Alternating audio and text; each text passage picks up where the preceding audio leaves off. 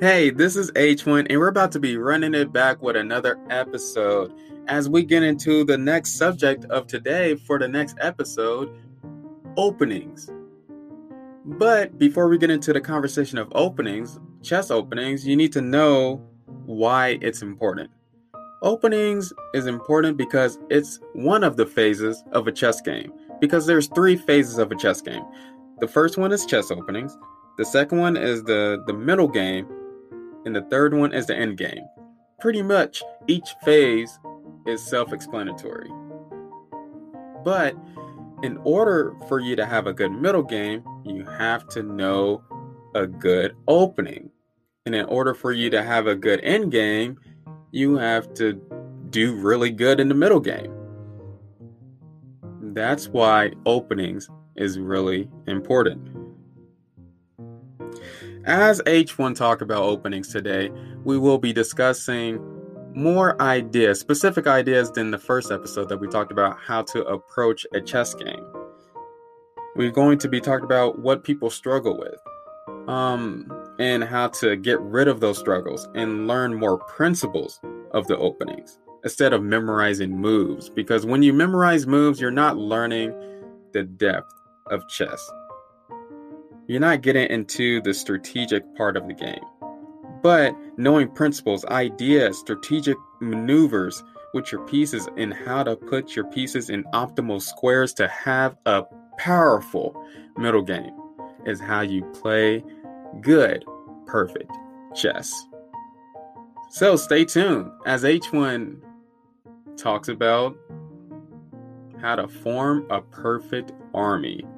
To be prepared for the middle game, to be prepared for the battle up ahead, so that you can not be mad at yourself after you lose out of the opening, and actually be happy that, oh, I am prepared for the middle game. I'm just like Scar for Lion King. So let's get into the next segment. No, I gotta plug myself in, as you know. A lot of people still don't know this, but I'm just going to keep on saying it. I do have an Instagram. It's H1 Chess. I do have a Facebook. It's called Chess Knowledge with H1. And I do have a YouTube channel if you want to support me there. I've reached like 100 subscribers from there already. So that's really exciting. Please, my goal on YouTube is to get to 1,000 subscribers. But yeah, it's Chess Knowledge with H1 on YouTube too. You can subscribe there and like videos. I got a whole bunch of videos on there. But anyway, let's get into the segment so that we can better our knowledge of chess, learning about chess knowledge, chess wisdom, chess understanding.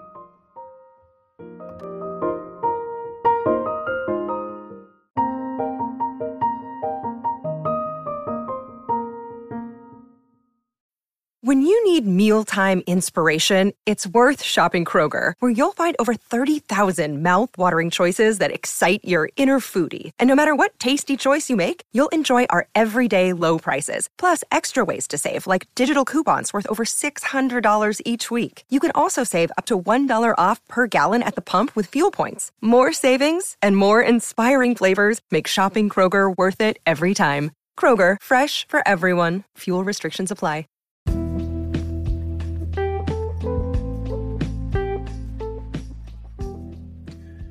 Why is it so hard to play a perfect opening? H1, teach me, please.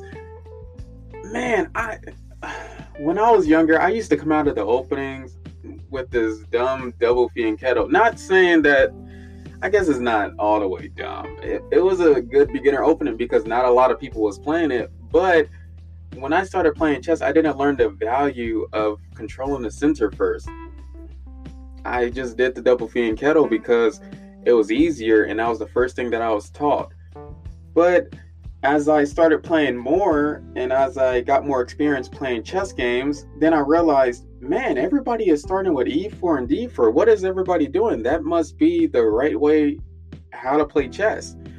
So I decided to change up my opening after playing chess for about 6 months.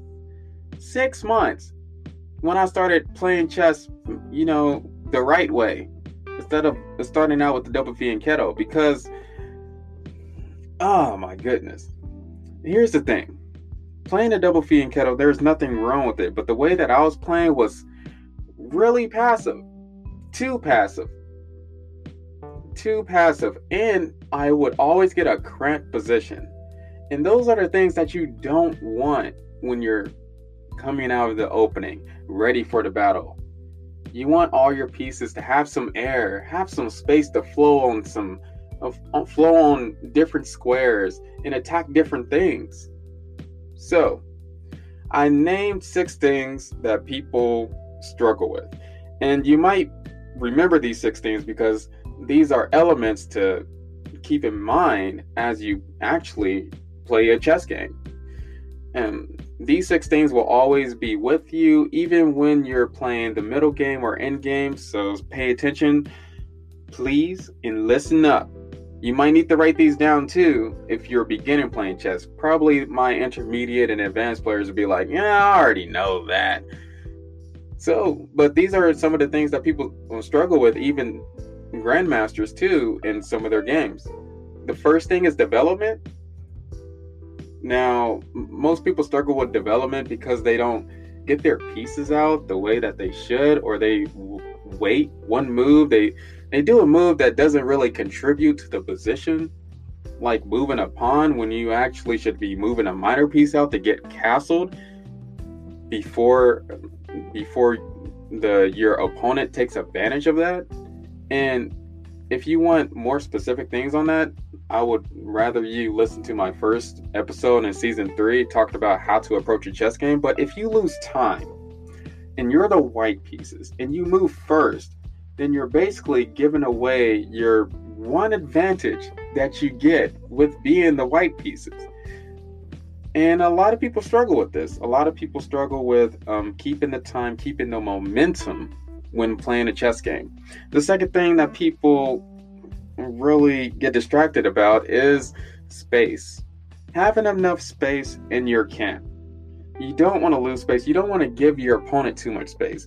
When you get a cramped position, you don't feel good. Your pieces don't feel good. It's kind of like giving all your pieces an illness and they all got the flu for some reason. When you have a cramped position, they're all sick, they're all tired, they're close together, and they get crazy. They get so crazy where they don't have any good squares to go anymore. And that's what you do not want to do. And you have to resort to other principles when you have a cramped position, like trying to trade your pieces with your opponent's pieces. And is going to become just a weird struggle with you trying to defend a bad position. So don't forget to always not concede the space. Always try to reach for more space, especially in the center of the board. You don't want to concede that. And that just goes straight to my third point. Don't neglect controlling the center. Most people neglect controlling the center for some reason, when the center is really important. The center is never not going to be important. When you control the center, and this is a chess principle, so it is best to control the center, because once you control the center, you basically control the game.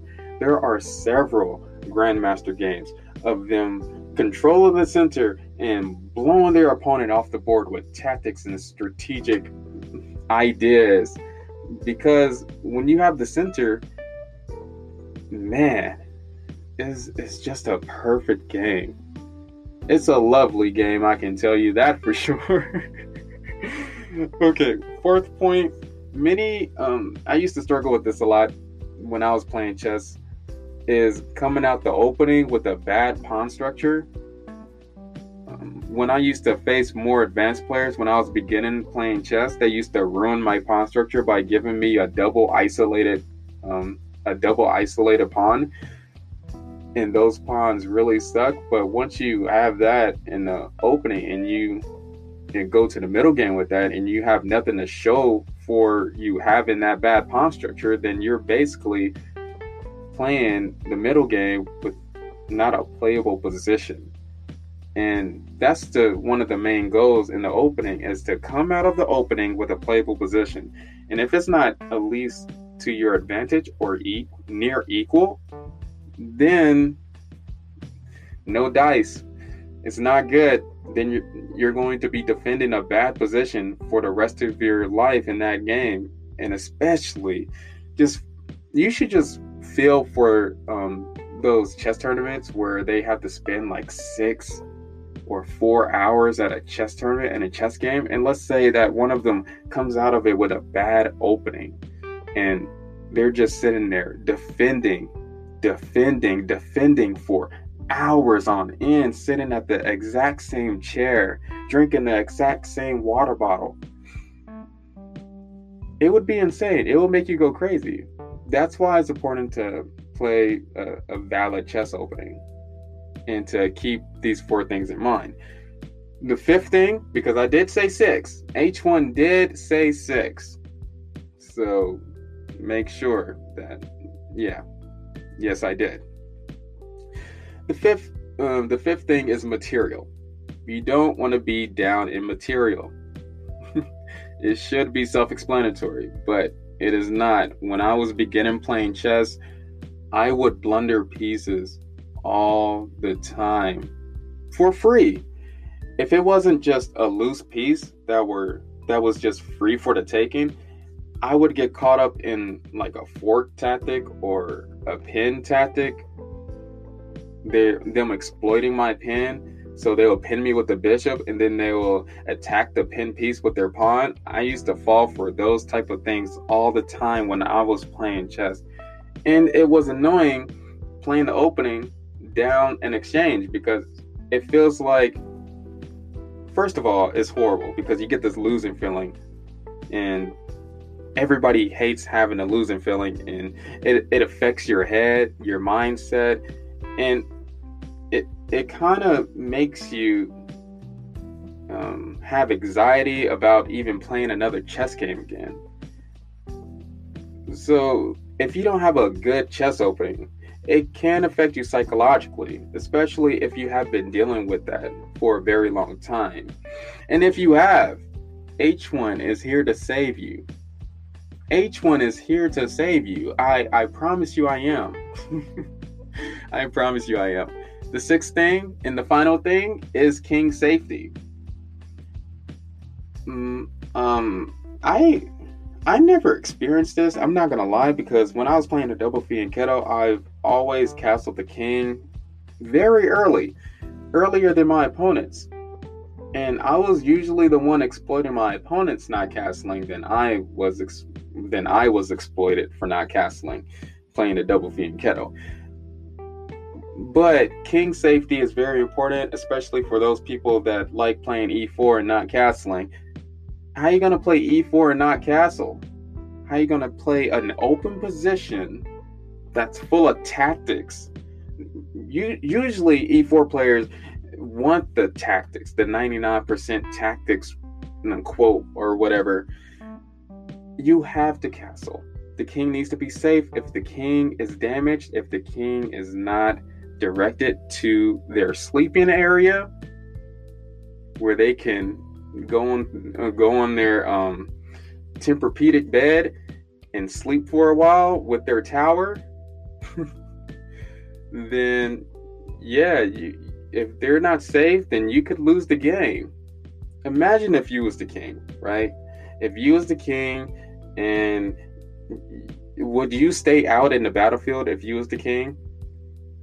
I bet you wouldn't stay out in the battlefield if you was the king. If you was the king, you would be like, I need to be more safe and, just be sheltered so that I can think of more strategy plans for my army. So that's the exact same way how you should be treating your king on the board. Get that king castled as soon as possible. Don't delay it. Once you delay it, especially as a beginner, once you delay castling, it never usually happens. So please, just castle the king for H1. Castle the king. A rule of thumb, you should just castle as soon as possible. I usually kept a rule in my head to castle before 12 moves if nothing was popping off, But there you go. Those are the 6 things that beginners usually struggle with in the opening. There you go. let's talk about some more stuff in the next segment.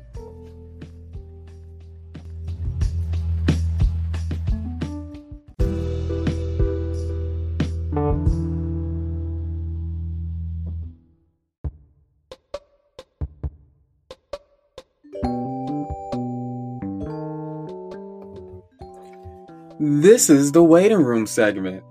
Chess jokes by H1. And the joke of today is, if you forget the rules of chess, don't worry. You're allowed to check. Yep, nothing after that. See you in the next segment.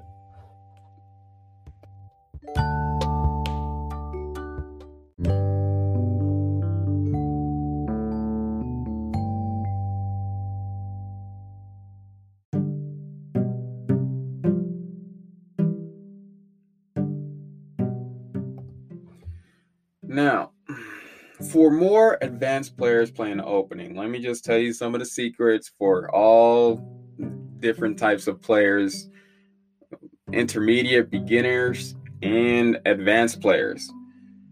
Those who are grandmasters, international masters, basically tournament players, they put a lot into their openings. They do a lot of work, and it pays off because you can see the bunch of work that they did in their openings. If they play them smoothly, if they know the ideas, it comes out on the board. The results are displayed on the board.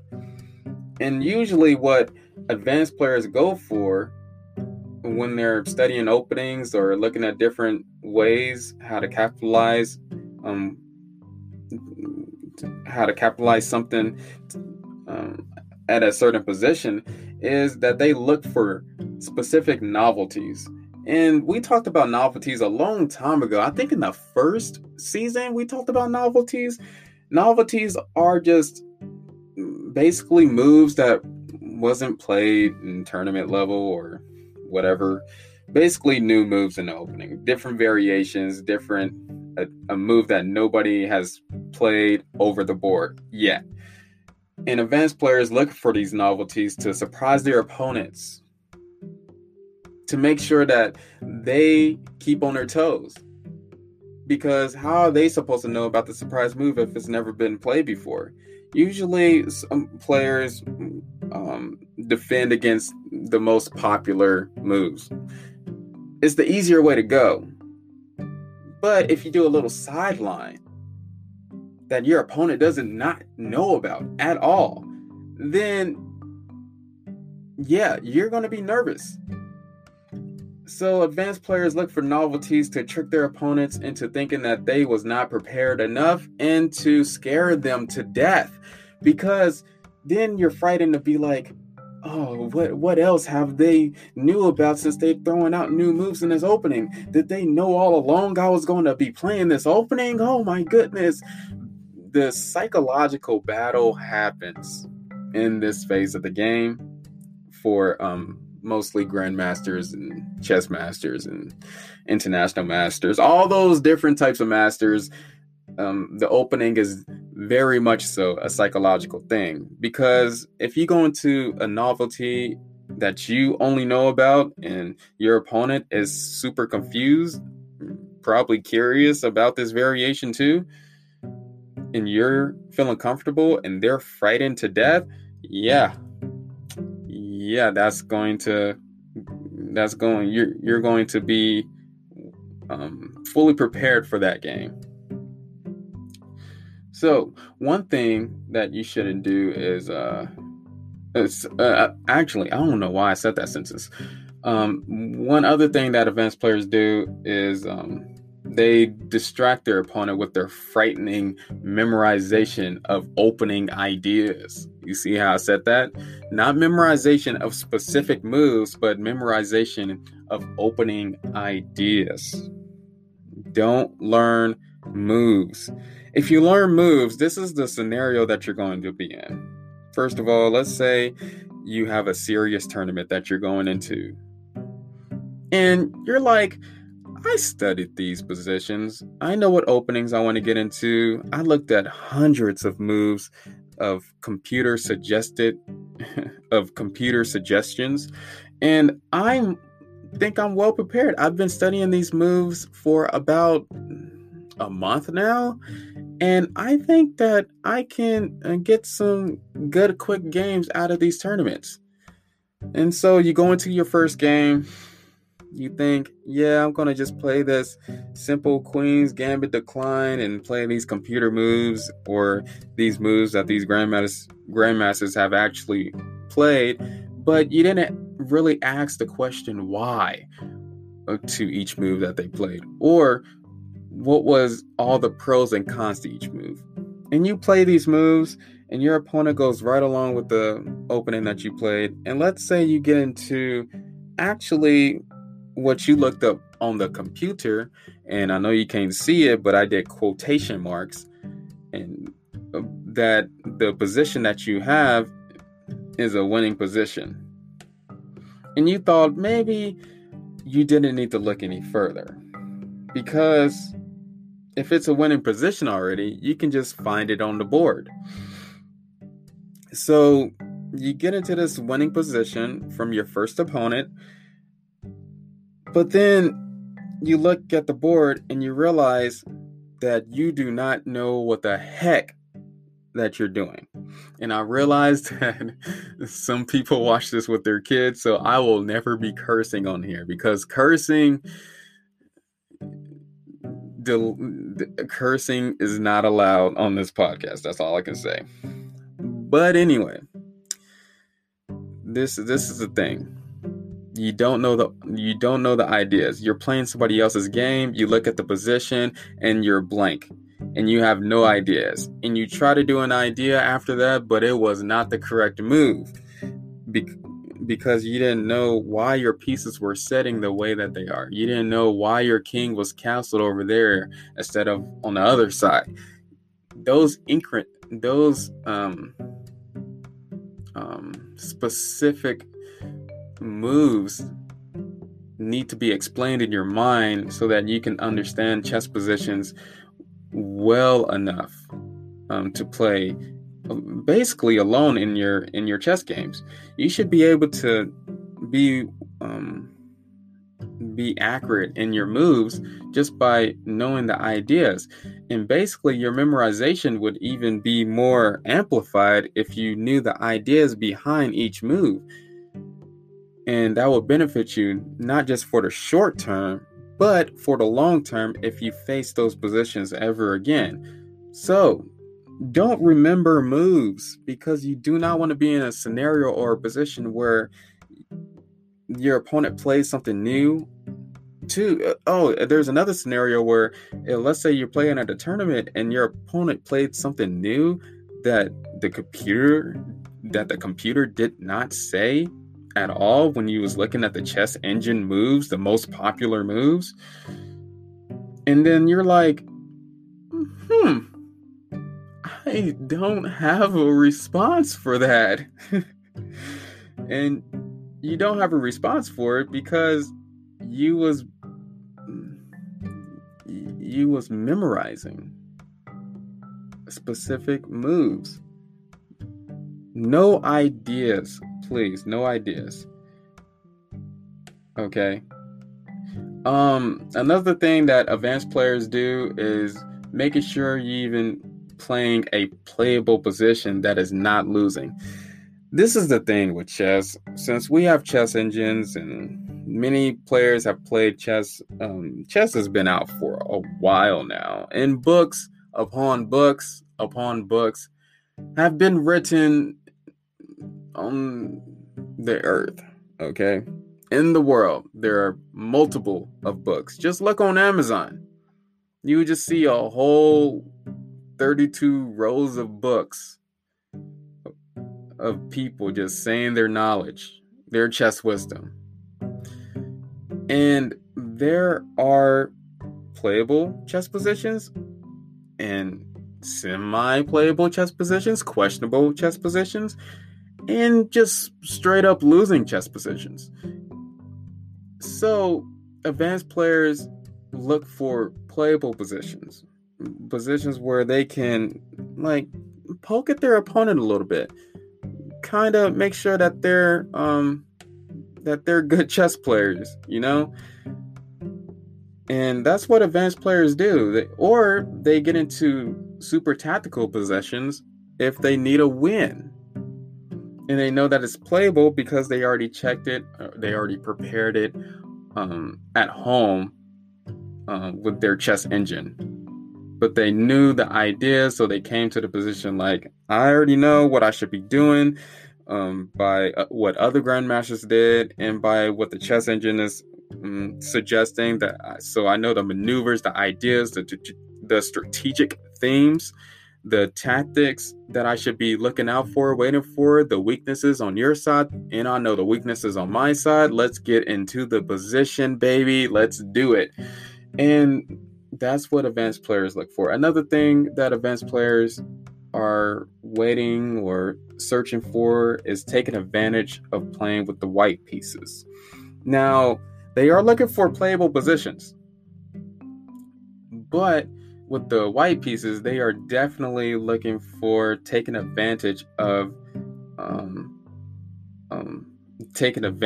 having the first move, being prepared to take advantage of every defense that black may do. And if you're the black pieces, then you should be like making sure not we should be or you should be. Advanced players make sure that they're playing the black pieces well, being prepared for every opening that white may throw on the board too. There's a lot of things to study basically in the openings for advanced players. And they usually, especially tournament players, they usually study 8 hours a day to make sure that they're well prepared for the battle ahead in their future games. And once they sit at that board and know that they're going to be there for a while, probably more than 3 or 4 hours, they understand that I am as prepared as possible, and I know what is playable and what's not playable. I know how to test you. I know what openings you play. I have novelties on novelties, and I want to just please get into a variation that I know. Just please let it do. There is a game recently that happened at Tata Steel against what was that guy's name? Crap. I did a video about it on my YouTube. Jordan, Vince's somebody. No, I didn't do a video on that yet. But anyway, yeah, and he was prepared 20 moves deep, and their opponent used all their time on the position, on that move, on their moves.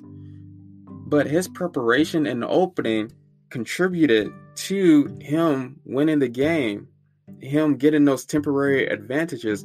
And I can say that a temporary advantage is you being up on time and your opponent wasting all their time because they're thinking about what is my opponent planning to do. So chess is all about the chess board, but sometimes chess can be all about psychological things too. And that's why I love doing episodes on the fighting spirit and distractions, because just like specific things as chess openings are important, dealing with pressures on the chessboard and dealing with how to calculate correctly and your intuition is just as important. But that's sidetracked. Now you know and are familiar with what advanced players look for in an opening, and some things that you can do in the future as you stop struggling with the 6 things that I did talk about in the last segment.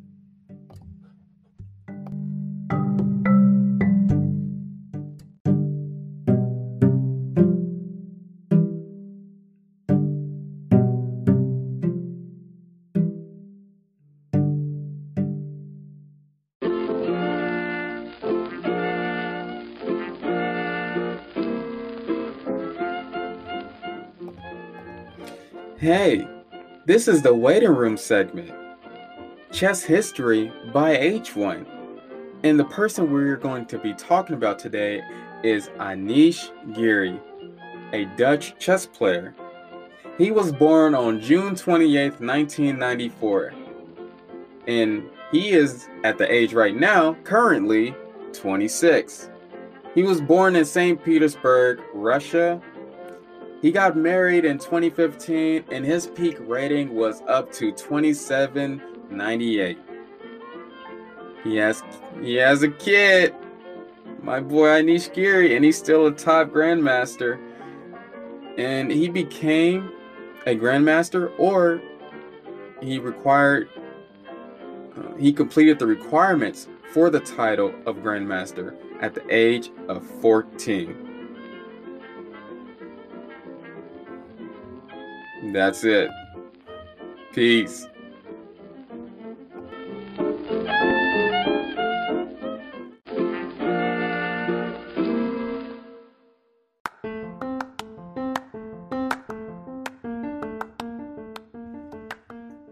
This is the waiting room segment. Patreon shoutouts by H1. And the Patreon shoutouts for today is Eliza, Juniper, and John. Thank you for joining the Patreon.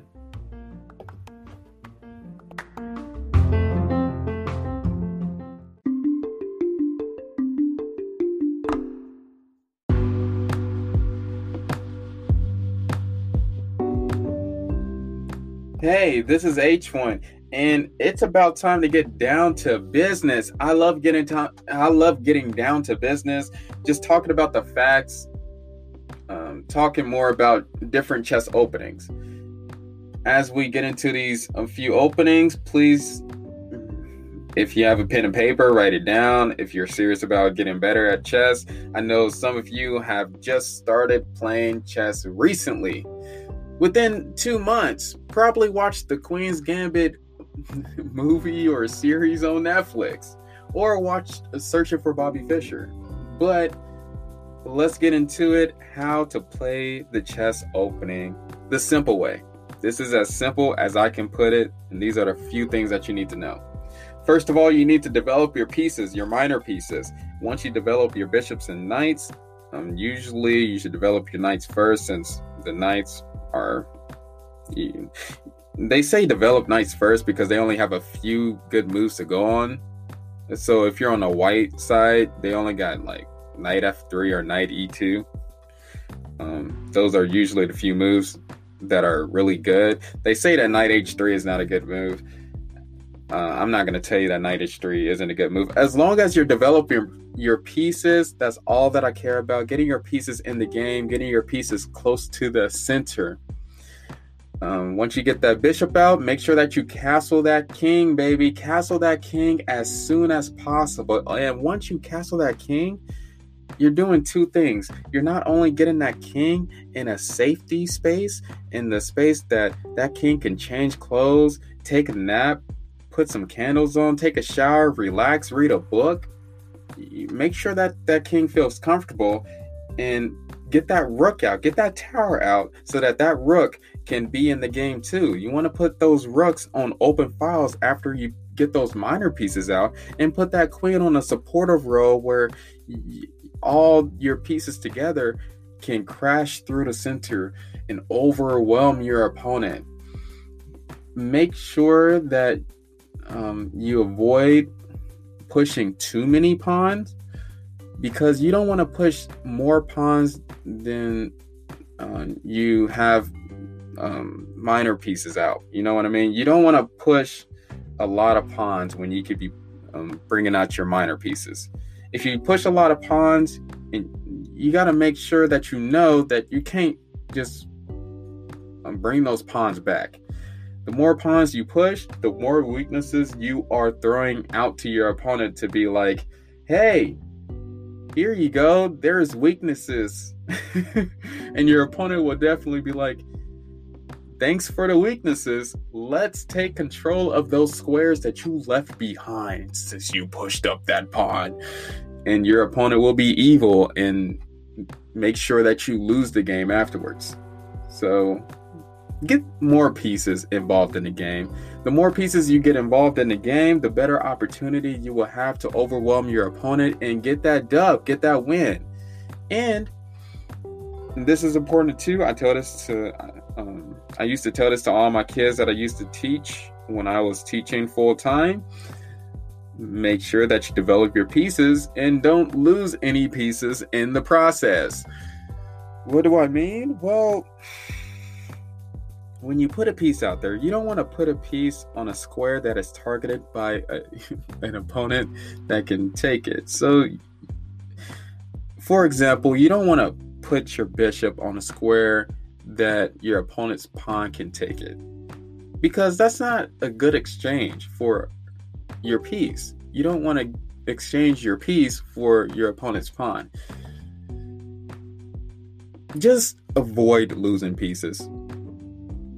Please just promise H1 that you would avoid losing pieces. Don't lose pieces. Do good exchanges. Don't do bad ones. Please don't. I'm begging you right now. Through this episode, I'm begging you. Please. Don't hurt your pieces. Your pieces are like family, and they're like friends, and you should treat them as such. Now, we went over two things: develop your pieces and castling your king as soon as possible. Another thing, you should aim to control the center. So aim your pieces to control the center. If the center is closed, then you should aim your pieces to attack on the flanks. If the center is closed, aim your pieces to attack on the flanks. Try to avoid or do the best you can to avoid cramped positions. So cramped positions, don't let your opponent take all the space. And if you do get into cramped positions, which it does happen if you're playing openings like on the black side, the Caro-Kann or the French defense or the King's Indian defense, then make sure that you counter attack in the center to get some space. If you don't, then you will be psychologically, you would be hurt the whole game. Your heart will be crushed just seeing your pieces not doing the maximum of their ability. Have you ever seen an employee that is okay with doing the average? Or have you ever seen an employee that they got hired on just to be there? That's basically what you would be treating your pieces as. So make sure you come out the opening helping your pieces become as energetic as possible. One last note, two more things. Have a good pawn structure. So try to avoid isolated double pawns. Just bad weaknesses with your pawn structures, and try to avoid backward pawns. Depending on the opening, I know you can get into such positions, but make sure that if you do have a bad pawn structure, another thing compensates for the bad pawn structure, like more quality or more time than your opponent. Something has to contribute more than the bad pawn structure. Okay? I don't know how to say that more simple, but it's kind of confusing. Let me just give an example. So let's say you're down a material, but the opening called for you to be down a material because you're an exchange down, but you control the center a lot more, and the game is equal. That's a good thing, you know. And there's positions that are like that. Or let's say you're down in time, but you're down in time, but your king is safe and your opponent's king isn't. Things like that can happen in chess, where an element can be over another element, and blah, blah, blah.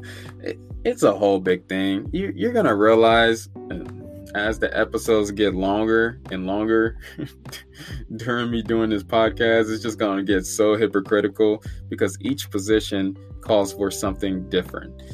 And when you understand that, when you get your correct intuition on how to play chess in different positions, it's going to be great. It's going to be awesome. Okay. One last thing, and this might be like an advanced tip, or no, it's not going to be an advanced tip.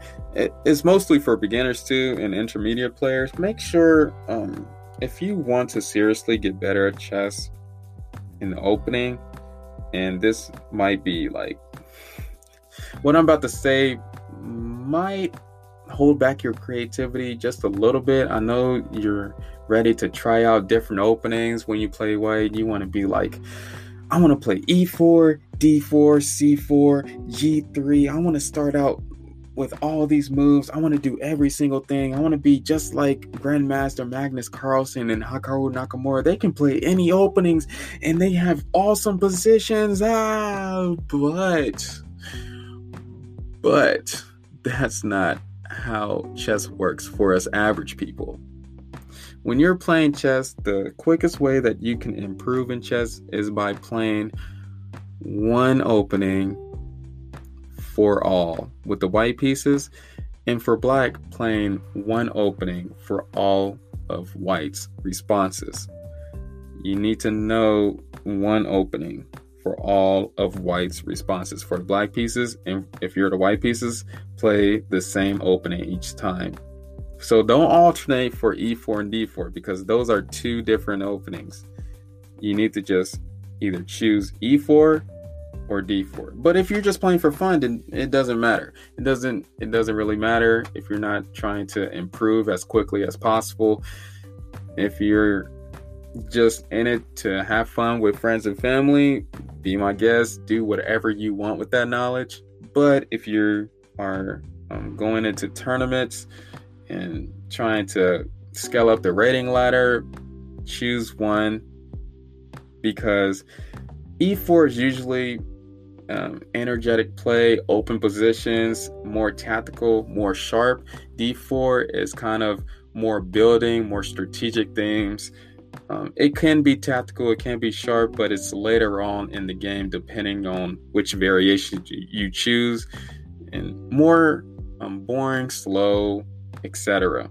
c4 is definitely playing equal positions, kind of not searching for the opportunity. Each opening has its own chess personality, which I will be getting into in future episodes. If you're trying to progress in chess, just choose one opening, especially if you're trying to progress in chess as fast as possible.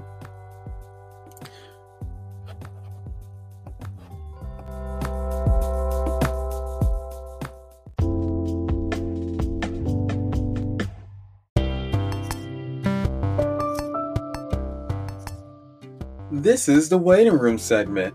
Chess quotes by H1. And the quote of today is, I hate losing on time. I mean, I really hate losing on time. Like, if I had an option between losing on time and not having a house, I would decide not to lose on time. Well, I guess H1 really hates losing on time. Let's get back to the segment.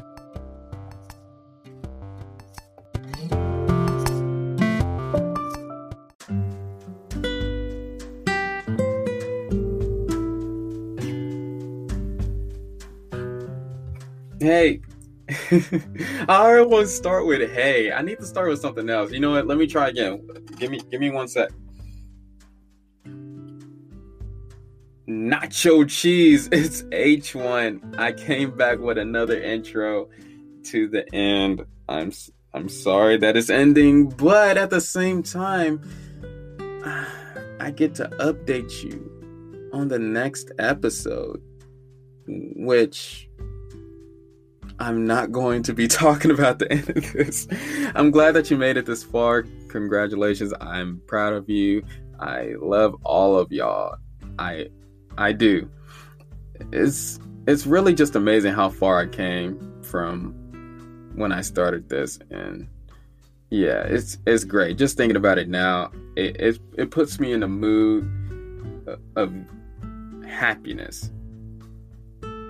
My heart is swelling with happiness. Thank you for being here, especially all the OGs that were here from the beginning.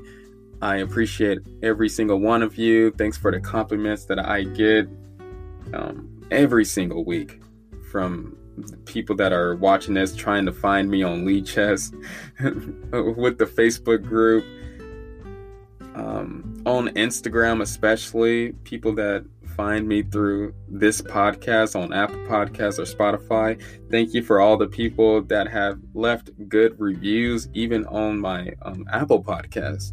That was exciting to see. And just reaching over 10,000 plays is an amazing feat. I appreciate every single one of you. Let's make sure that we come back. Man, I can't even talk right now. It's so great. But I welcome you to come back with some more chess knowledge. Is that even the right way to say it?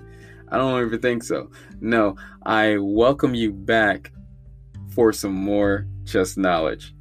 Peace.